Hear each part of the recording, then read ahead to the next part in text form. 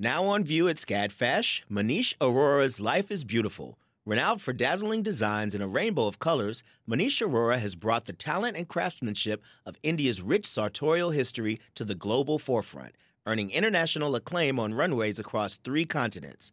Designing in India since the 1990s, Aurora's glittering garments celebrate extravagant expressions of self through varied materials, techniques, and silhouettes in a triumphant union of Western and Eastern aesthetics adapted to today's multicultural society with a touch of humor. Find out more at scadfash.org. Support for WABE comes from 100 Miles, a nonprofit committed to preserving Georgia's 100-mile coast. Protecting this critical coastal ecosystem takes all of us. Watch the stories of the innovators and future leaders who help keep our coast flowing at ourgeorgiacoast.org.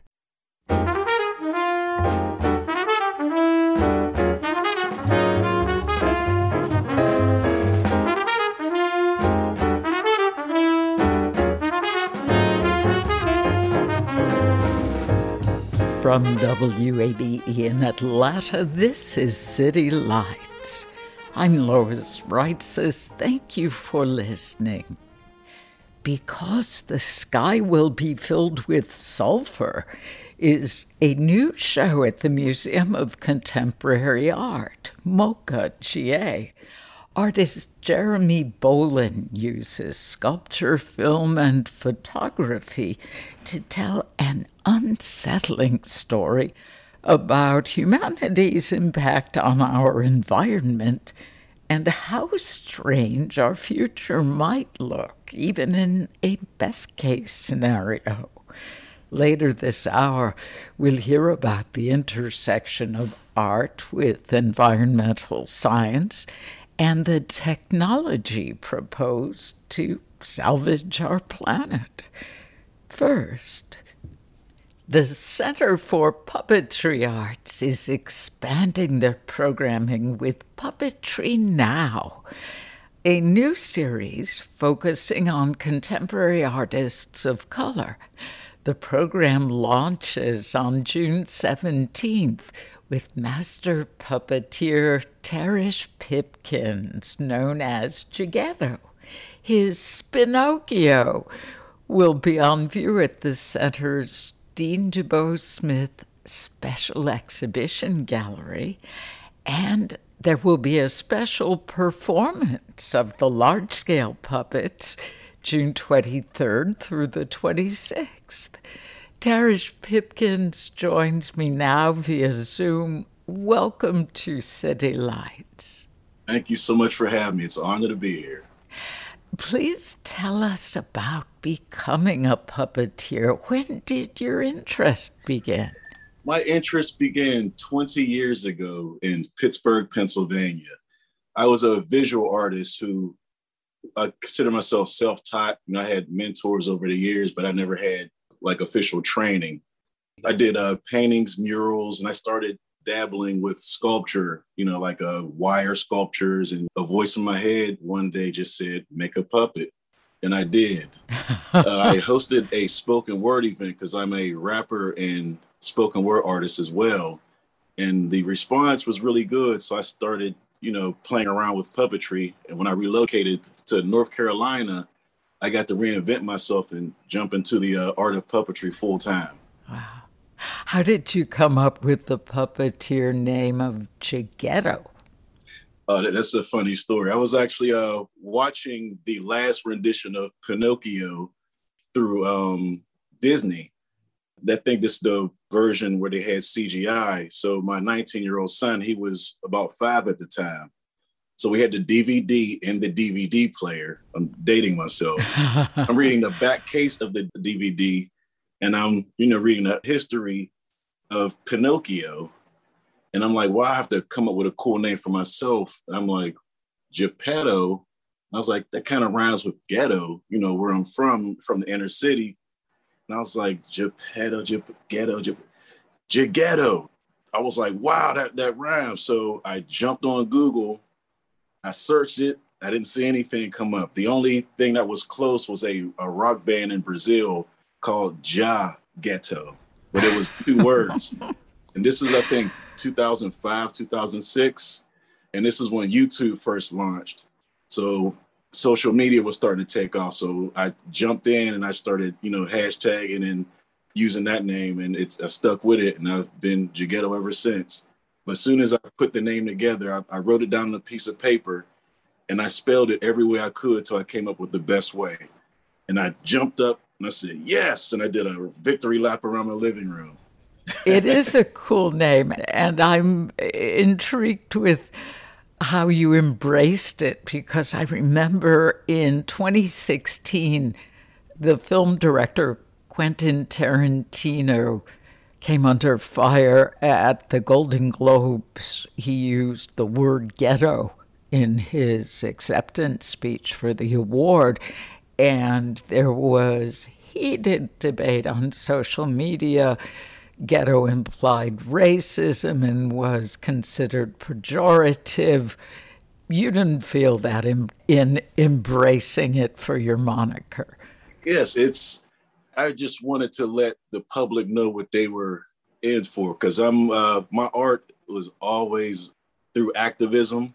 I call it myself a artivist, where my lyrics and my poems and my songs were confronting injustice and racism. So I wanted to keep that same persona in the puppetry world.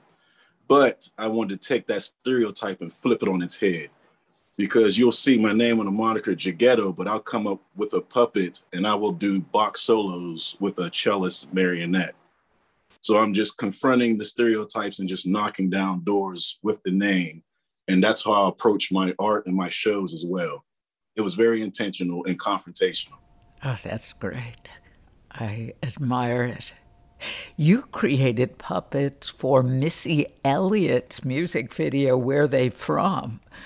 I read that the team searched for months for a professional puppeteer. I'm wondering how they found you and your initial reaction when you got the call. I actually didn't build the actual puppets, but I modified them. The puppets in the video were created by the team of Furry Puppet Studios out in the Bay Area. But I did modify them so they could dance. So yes, like you said, they were auditioning for months, and I was introduced to Missy Elliott through a mutual friend I used to rap with back in Pittsburgh, way back when.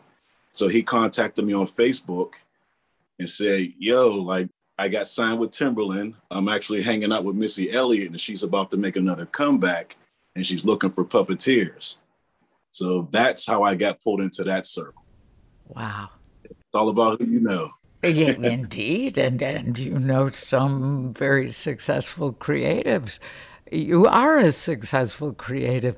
How did you make the puppets who represent Missy Elliott and Pharrell Williams appear like they were dancing and twerking?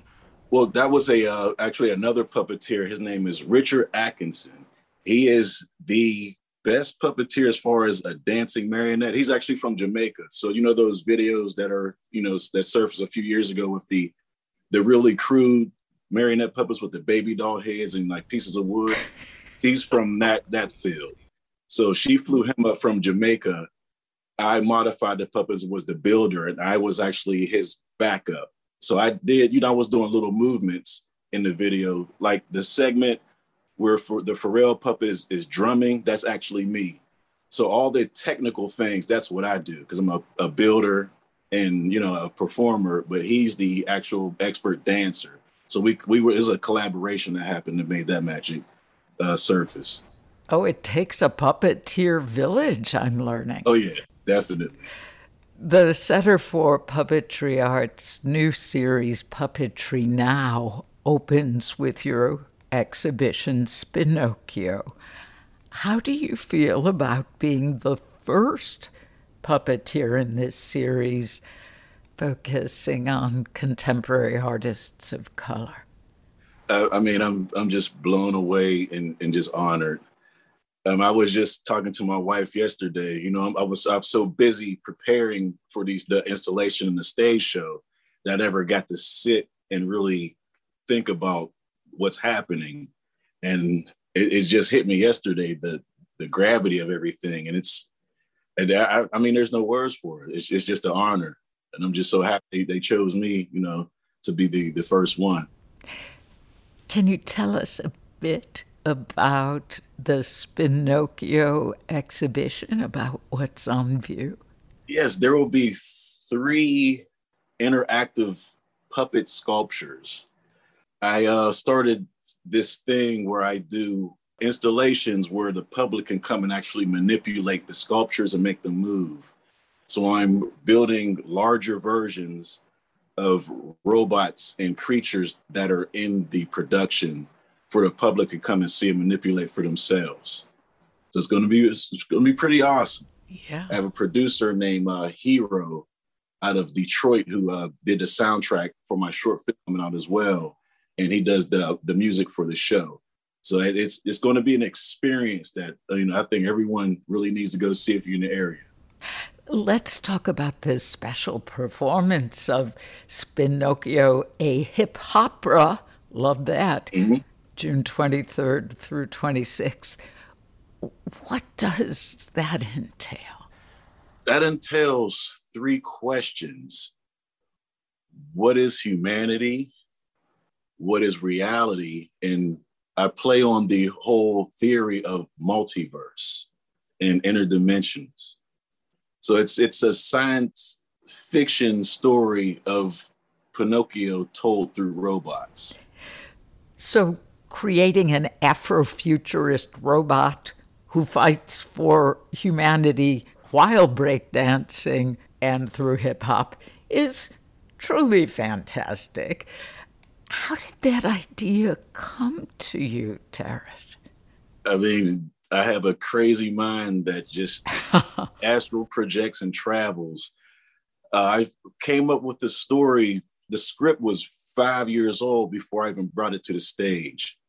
So it's being modified and changed and updated like every day, to the point I have to stop myself so I can finish, a stage show, because I'm always trying to add on as soon as I come up with an idea. And I have a good friend who writes with me. We met in high school, so we've been, best friends since.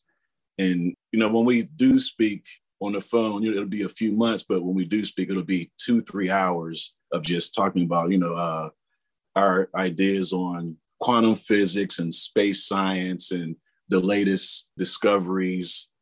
My mind is just out there, and I'm just so blessed to actually take all my ideas and just put them into a puppet show to share my ideas with the public. I read in your bio that your passion is promoting oneness through the magic of puppetry. How does this art form enable you to do that? I'm thinking it's just like any other art form. I mean, art, anyone on the planet can listen to music, feel the same thing, look at a painting and feel the same. I'm not trying to change minds of anyone's, political views or religious views, but I just want to share a story and for everyone to come and look at that story and come up with their own, what they came up with. Because when everyone looks up at the sky, they look at the same sun and the same moon. We all share that vision.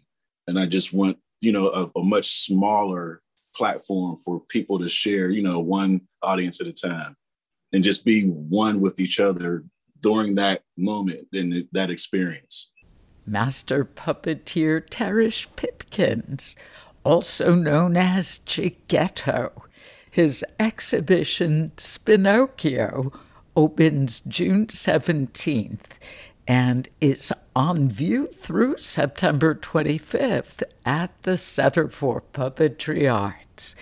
The performances of the hip-opera will be June 23rd through the 26th. More information is on our website, wabe.org/citylights. In a moment, artist Jeremy Bolin examines our collective human patterns and their impact on our planet. Amplifying Atlanta, this is WABE.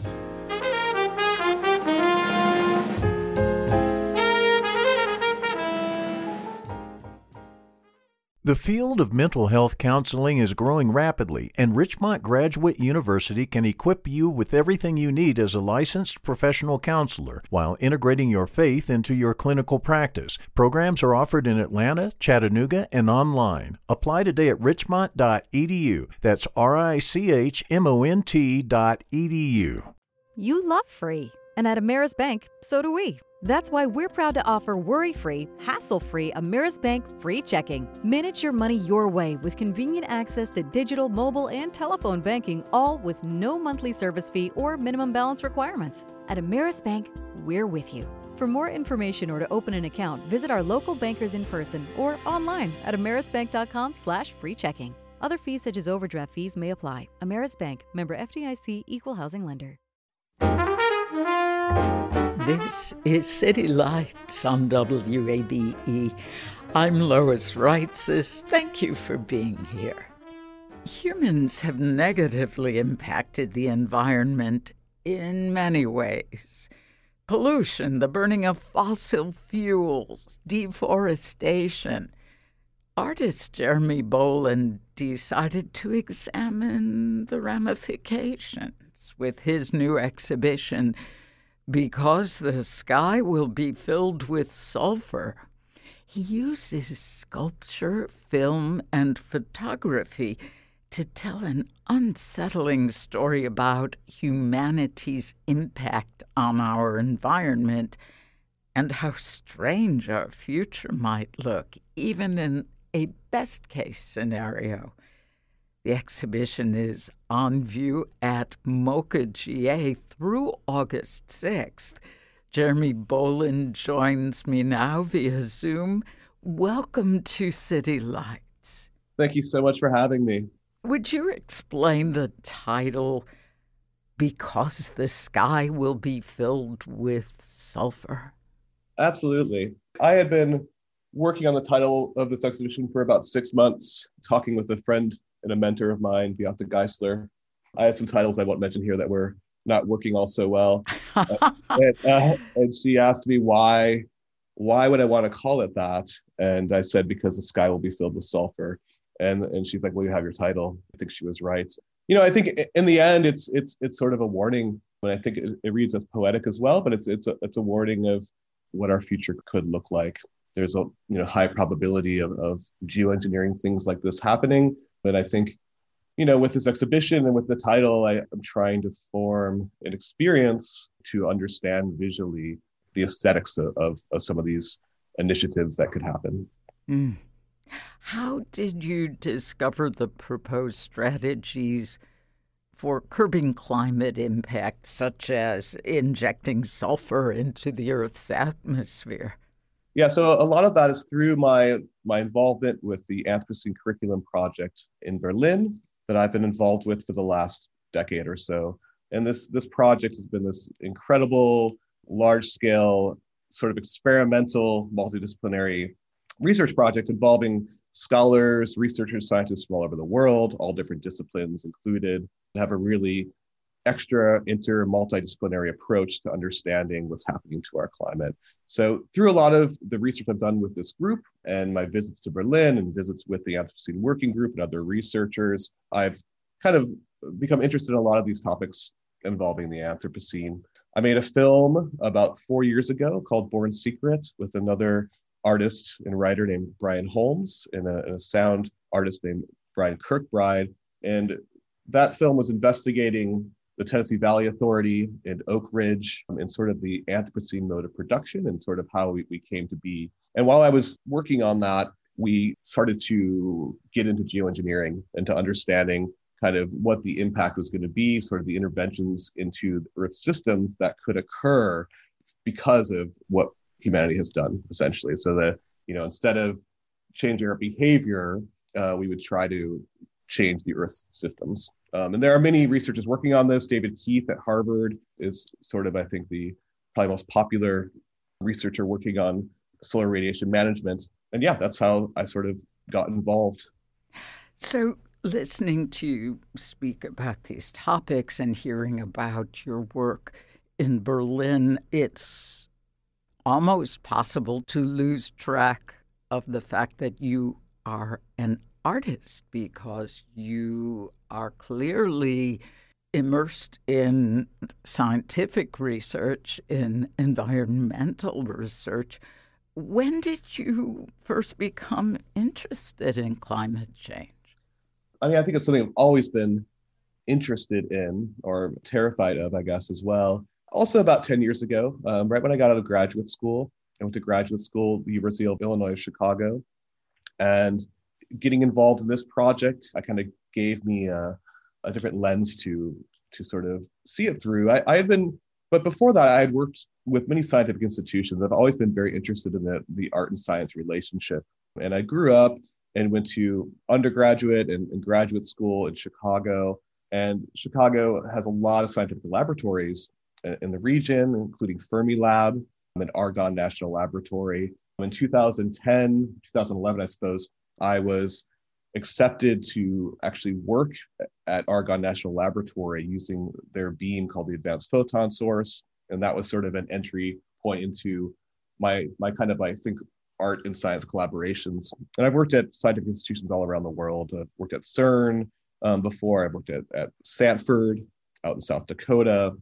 I worked at Yerkes Observatory in Wisconsin. So it's something I've highly been interested in. And then I think my involvement with the Anthropocene Project kind of shifted that research in the way I was making work from, I was concentrating on high energy particle physics, and then I shifted more into thinking about climate change in the Anthropocene.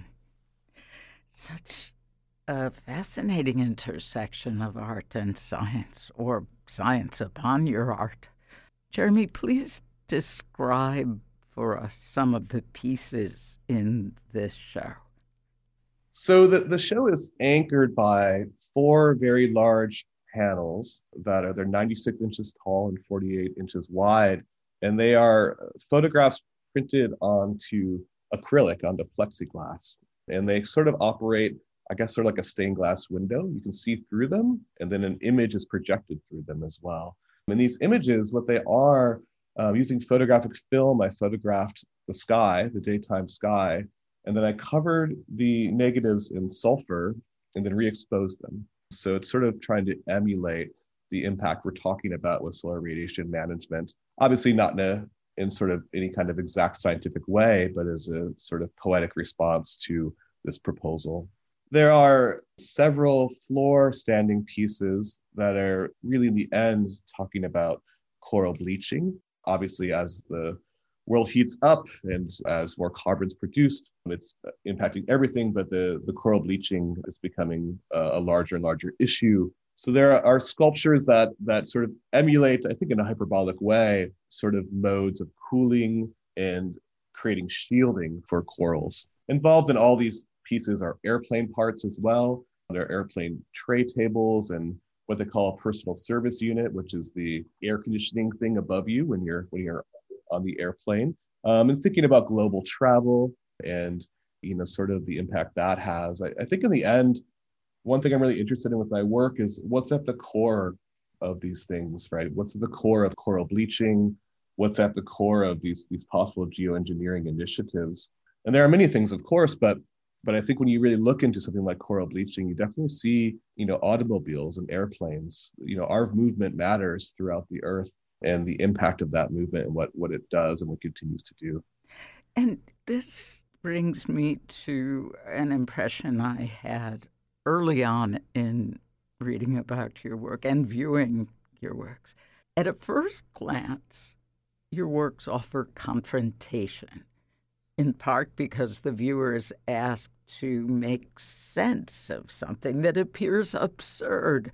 Rocks with zip ties around them, or an airplane seat with corn growing out of it.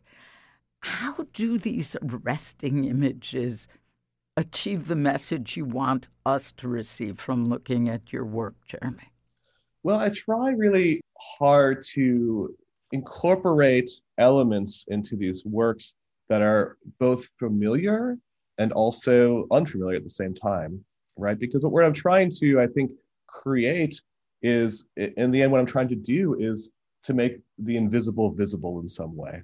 The core in the piece you're talking about is spray painted silver, metallic silver. It's reflective core. And so talking about another geoengineering proposal of making crops shinier, essentially to reflect light back. So albedo management, and thinking about, I don't think crops will actually ever be silver, but the sort of poetics behind that and sort of the messaging behind that is what I'm after. I also really think about my titles a lot, and I'm materialists, and hope that the viewer will engage with that, because every single material I use really has been really well researched and thought out. And sort of the message of those materials, the meaning of those materials is what I'm sort of after. Thank you for saying that the work is confrontational. I think you said that's what I'm really, I think, trying to do, especially right now, is I'm making works that are at a fairly large scale, so that they are overwhelming to the viewer, and that there's an experience that can occur when you interact with the work that hopefully is beyond language, that is beyond what we know. Because I think I really do believe in the power of the aesthetics of these works.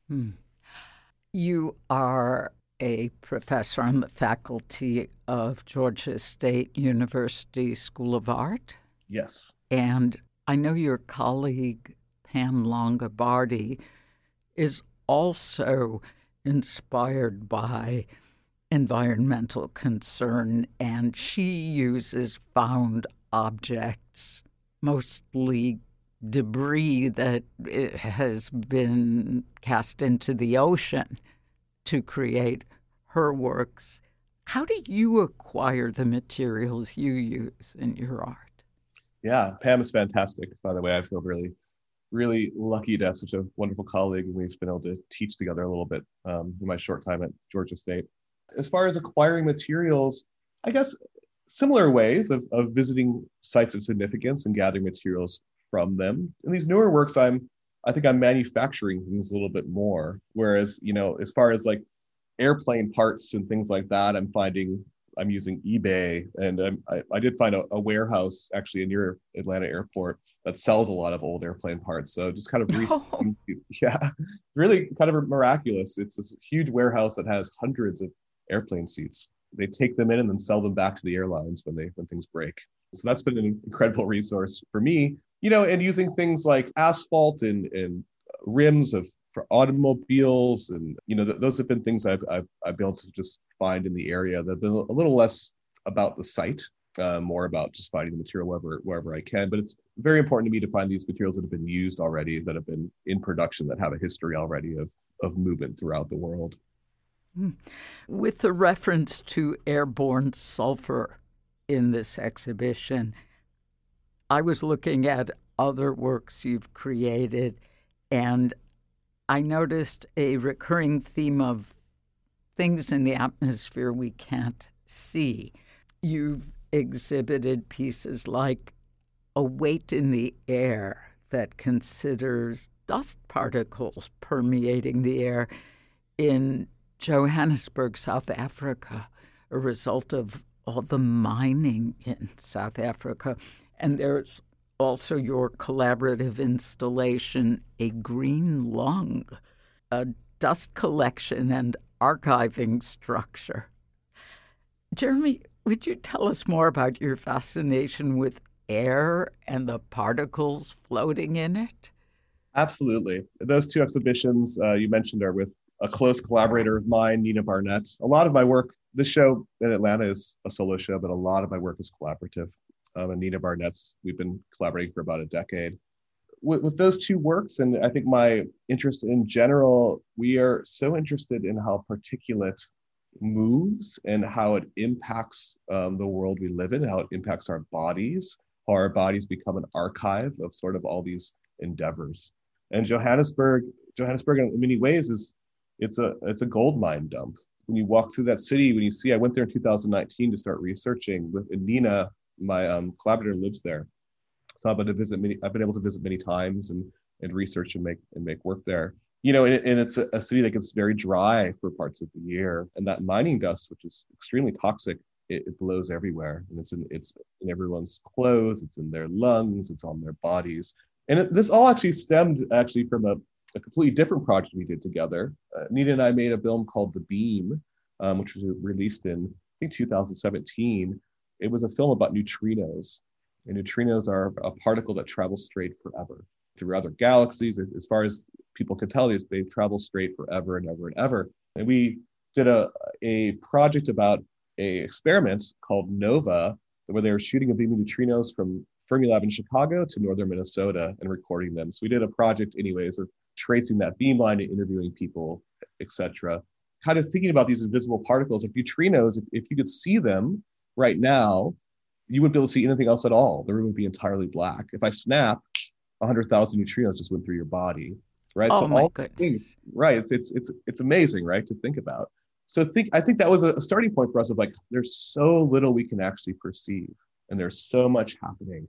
So considering the neutrino, I think we moved to a point of dust, which became slightly more visible, and all different kinds of particulate. We have another film called And So You May Feel Echoes that also examines particulates and our interactions with it.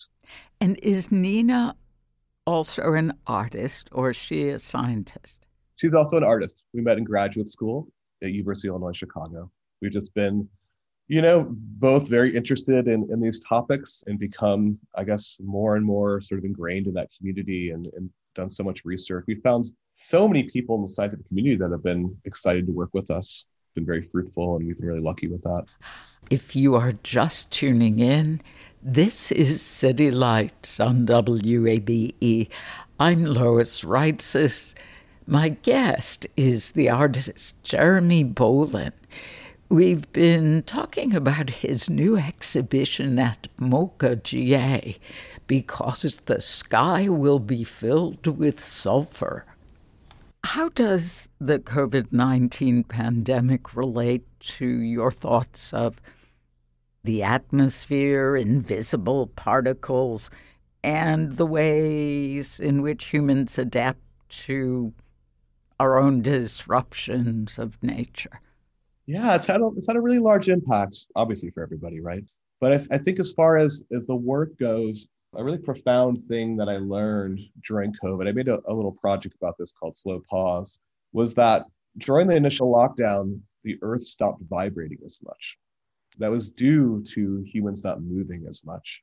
And so thinking about that and seeing that and the impact that had was really very interesting. It was obviously this horrible thing we were all going through, but it did have it was hard to say because it was kind of a small amount of time, but it seemed to have a really positive impact on the Earth, with less people driving and less people flying and less people just emitting carbon into the atmosphere.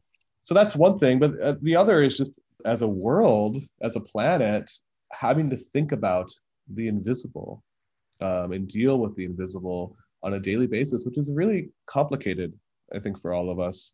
And I think that really made myself, made Nina, made people I work with think about our work in a different way of visibility and sort of the issues of living on a planet. And, for Nina and I, she lives in Johannesburg, I live in Atlanta. Obviously, it's like dust from Johannesburg ends up in Atlanta, and that is very interesting. Anything any of us do, it ends up, it's shared. We're one planet. I think the pandemic with COVID really reinforced that for us and made us kind of really think about how any of our neighbors anywhere in the world, what all our actions impact everybody. And that kind of goes back to, to sulfur and solar radiation management with these sort of procedures, with these geoengineering initiatives. There are a lot of questions like who decides to do this, right? What and who does it impact? You're talking about airplanes that would be in the sky that would be, flying around the world, essentially placing sulfur into the stratosphere. So it's very complicated to decide who could do that and who would have permission, who would impact, et cetera. And then it's also very complicated to think about the long-term impact of that. And again, that's proposed as a solution or corrective. Am I understanding it properly? You're correct. Yeah, it's proposed as a solution because I guess the reason that I don't think it's like a conspiracy theory. I think there's likelihood of it because this is in Elizabeth Kolber's new book, Under a White Sky, which is fantastic and it touches on this topic as well. But it's one of the only things they can do that can instantly cool the Earth, and they know this because what they're doing is sort of emulating volcanic eruptions. the research for this was, in 1815 was in Indonesia, Mount Tambora. That was the largest volcanic eruption in the last 1,300 years. I think it's a level 7 is what they call it, volcanic eruption. And that was a year without a summer. That was a year where there was frost in Virginia in August. There was snow in Massachusetts in July. So it profoundly cooled the earth because of the volcanic ash that went into the stratosphere. So they're sort of emulating this plan with solar radiation management by injecting the sulfur into the stratosphere of cooling the earth. Of course, the impacts could be profound. There's likelihood we would not see the stars anymore. The sky would turn white. Just think about all the other unknowns of it, and of what happens if they do it for 5 years and then stop doing it. How would the ecosystem adapt? All these things I've been thinking about with it. It's why I think it's really important. It's also something that not a lot of people I don't think have been talking about or know about, and I think it's important for us all to understand these initiatives and what they could do. And I'm taken back to high school chemistry and walking through the halls between classes after someone would have a little chemistry accident, and the whole school really smelled terrible for quite a while. You don't mention odor or sulfuric odor anywhere that I've read. Are they going to stink up everything too? I don't know. I guess that's possible. I don't. It's interesting. I've been using sulfur in this exhibition a lot, and it does stop smelling eventually. It's interesting as it's kind of released into the atmosphere. So I love that image, but I don't know. I've never read anything about it smelling, and I think it would be kind of dissipating at such a slow pace that something like that probably wouldn't happen. But there is, a lot of the work I've made for this show does incorporate the idea of the Earth being shaped and the aesthetics of the Earth being altered by the sulfur becoming part of our atmosphere. Well, I did wonder when you said you covered these pieces with sulfur, if you had to have nose plugs while you were doing it. I didn't, but I wish I had. My wife really grew tired of me coming home smelling like sulfur every day. It was an interesting few months of working with that. Jeremy, would you tell us about the installation that incorporates images of a sediment core sample from the Jasper Ridge Biological Reserve? Yes, absolutely. So kind of back to the Anthropocene Working Group. The Anthropocene Working Group is a body of geologists and scientists that have been brought together to decide on the golden spike and the GSSP signal for the Anthropocene. And the Anthropocene loosely means, it's a geologic term, that geologists are proposing that we start a new epoch based on human impact on the Earth, that we have become like a geologic event, we have become like an ice age. So we're technically in an epoch called the Holocene, and they want to change that name to the Anthropocene. There's been a lot of discourse and research about this the last 15 years. So in the end, there's this group that's tasked with, they have to find a starting point of the Anthropocene. So it has to have a date and it has to have a place to be an official epoch. And they do this all the time, actually, geologists do, but they do it for epochs that happened far, far in the history, right? A long time ago. So, but this is the first time they've actually, in real time, wanted to change the epoch. So I was invited to go out to Jasper Ridge, which is at Stanford University in California, by a fantastic team of scientists. And the scientist I was working with is named Alison Stegner. And they have a core, it's about 32 feet long, and it's a sediment core. And it's one of the 12 cores that's being considered to be the golden spike for the Anthropocene. So this core very likely could be the actual material that changes us to the Anthropocene epoch, which to me is really exciting and fascinating in many different ways. So they took this core from a reserve at Searsville Lake. And Searsville Lake has 127 years of sediment buildup because it's a human-made dam that has created that lake. And that's an also interesting kind of part of this project of the fact that it was a human-made structure that helped create this core.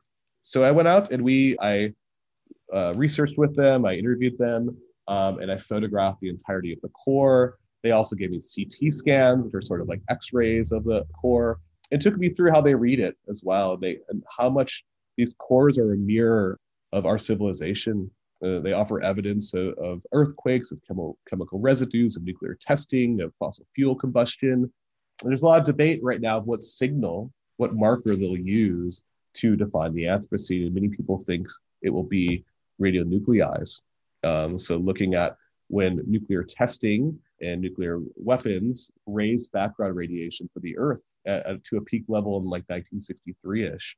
So looking for these signals, you can find all of these in these sediment cores. So it's a very, very interesting thing to be able to look into the Earth and to look into deep time and understand human impact. And they can actually like find so much from these. They can be like in 1937, we see through this core that they used copper sulfate to get rid of the algae in the water of Searsville Lake. You know, there's so much that's recorded here. So in the exhibition, there's a picture of a part of the core, and then there's a sculptural installation that has the CT scan of the entire core on display. Jeremy, you talked about this exciting work in Berlin, and Europe as a whole is so much better about attitudes toward climate control, if not policy. What can we learn? What can we do here in the U.S. to make some kind of impact on policy change? I mentioned Pam, and part of the reason that learning about your work reminded me of her was because I think there's such a powerful message from her artwork about the importance of activism. And I think that is the takeaway from what I've seen of your work. I do wonder if you feel there's any hope for the environment after hearing more about your work. Yeah, in Berlin and in Europe, it has been sort of incredible to see the difference of how policy has been set, how funding has been dispersed, how priorities are set in general, and how things have been really well funded too, how that kind of research. When I was doing some early research for this project, when I went to Oak Ridge, you know, there were earth scientists who had almost no money at all for research. There was one scientist up there that had a carbon capture project going on, and he was literally using solar powered hot dog cookers and like hacked humidifiers to create his work because he had no money for it, you know. And so it really, I think that's a large part of it, is when things aren't funded and research is not funded and research is not taken seriously. So the research that is very conclusive is still disputed. It's really problematic. I do think there's hope. You know, I think Pam's work is incredible and has really done a lot to raise awareness and help people understand, especially with plastics in the ocean. I think that these modes of artists and scientists of becoming activists are something that are really important. I try to do as well. I'm very new to Atlanta. I've only been here a few years. So I've been kind of trying to get my footing and hopefully do more on those topics here as I get a little more settled. But, you know, I think in the end, it's I think about trying to raise awareness to help people understand our impact without necessarily finger pointing. I'm really not trying to point fingers in this exhibition. I'm guilty of all this too. I just flew to Berlin a month ago. So I'm not trying to point fingers and to try to paint myself as someone who's the perfect human or something, who's not guilty of these, because I very much am, just like everybody else, you know. But I think what you say about policy is exactly right. It's like we need to have actual policy change in the States. And for a while recently, it seemed like that was going to happen. And right now it kind of doesn't feel that way. And in the end, I think what happened, especially seeing Berlin as a study and seeing Germany, it's like getting leadership at the governmental level that are pushing this forward, funding this research, making it a priority, making sure science is well funded and well considered. Modes of public engagement, you know. And I would go to at the Hockeway at the House of Culture in Berlin, there would be a climate scientist speaking in an auditorium and 1,000 people would be there. That was sort of the result of a lot of people being involved in really promoting and trying to form, public research trajectories, trying to be inclusive and to create a larger conversation that everyone could be involved with. Part of what could be complicated about science is sort of the communication aspect of it, where I think things become a little obtuse and dense and hard for everyone to involve themselves with. And I think that's where hopefully artists like myself and artists like Pam, I think, are trying to form other access points. Artist Jeremy Bolin, his new exhibition, Because the Sky Will Be Filled with Sulfur, will be on view at MoCA GA through August 6th. More information is on our website, wabe.org/citylights. This is City Lights on WABE. I'm Lois Reitzes. Thank you for joining me. It's time now for our segment, Speaking of Music, where we get to hear from Atlanta musicians in their own words. Hi, I'm Bill Taft. I play guitar and banjo and sing in Waiting for UFOs. We play folk, drone, ballad, ambient, improv, noise, rock, sing-alongs.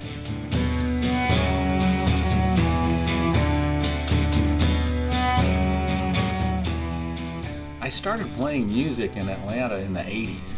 I went to shows at Blind Willie's, the Little Five Points Pub, 688, the Metroplex, and the White Dot. I met other people like me, so we just started hanging out and experimenting and forming bands.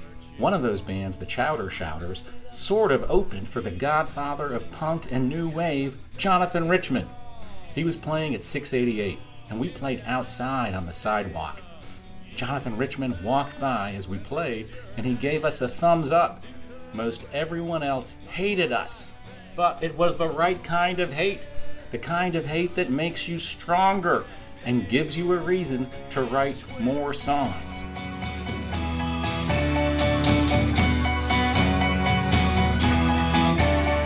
The day is shot, but the night is yours. She plucked, she ate, now she wants more, but my tongue is tied, my mouth is dry. We can't turn the page until we cut the binds. Do you ever feel useless? Useless started out as a guitar riff. We played the riff in a loop so the riff could tell us what to do next.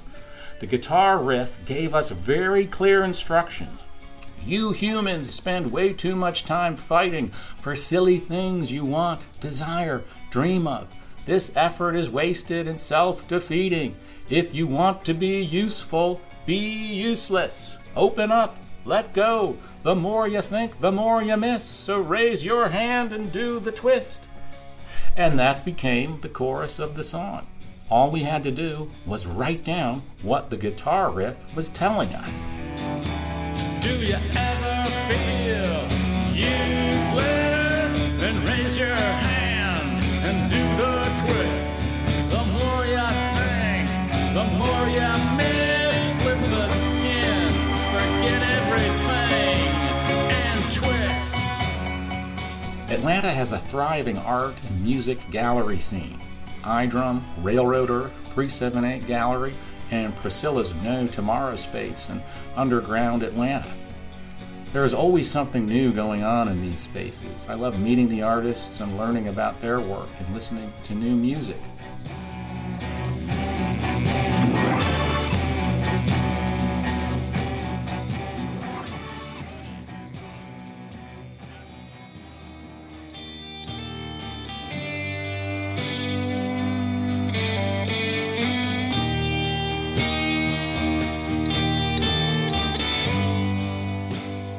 Atlanta is a great place to call home because it's always had a strong DIY scene. This community of artists, musicians, and writers is fluid. It moves around the city as the city tears itself down. Little Five Points, East Atlanta, Cabbagetown, and the West End all provide spaces for noisemakers like me to gather and try new stuff and meet new people. So let's sing a song about the play inside the play. A game called Live Fast, Die Young, Leave an Exquisite Corpse. Hamlet is a song about getting lost and found. There is always room in the here and now for the ones we love and lose too soon. The longer I live, the more I know that time travel is real. Distinctions between past and present are pointless. Binary logic is a buzzkill. Hamlet is always with us. I'm Hamlet, you're Hamlet. We're all one big Hamlet. We cannot escape our ending. We can't escape our ending, and that's A-okay. Seems to me there is no seems you ain't that crazy. And nothing left to lose is just words, words, words for freedom.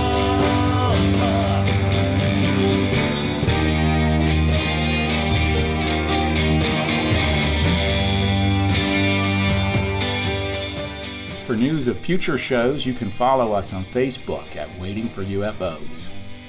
Our album, Don't Let the Asshats Burn You, is available on Bandcamp, and we have a self-titled 7-inch available on Bandcamp too.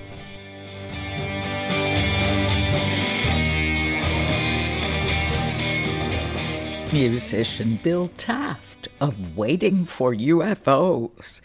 The band plays the Earl on July 1st and the Star Bar on July 7th. More information is on our website, wabe.org/citylights. The National Center for Civil and Human Rights presents a new Morehouse College Martin Luther King Jr. collection this weekend. A legacy of creative protest, King and youth activism will showcase how young activists in the 1960s emboldened Dr. King to protest in unique and nonviolent ways. The exhibition opens as part of the Center's Juneteenth programming, and it will be on view through December. Music curated by DJ Said the Saint, immersive performances, and craft tables are also a part of the Juneteenth weekend celebration. More information at civilandhumanrights.org/Juneteenth. You've been listening to City Lights, our daily exploration of arts and culture. City Lights senior producer is Kim Drobes. Summer Evans is our producer, and our engineer is Shelley Canavy. I'm your host, Lois Reitzes. Thanks for listening to WABE Atlanta.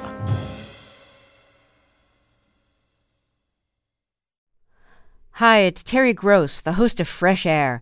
We bring you in-depth, long-form interviews with actors, directors, musicians, authors, journalists, and more. Listen to our Peabody Award-winning Fresh Air podcast from WHYY and NPR. Have you donated to WABE yet? I know you've heard us talking about why it's important, but it doesn't have to be this big decision. You can give at whatever amount fits your budget. It can be a spur-of-the-moment thing. You already get so much out of public radio, so just go for it. Visit wabe.org/donate and become a member right now. And thank you.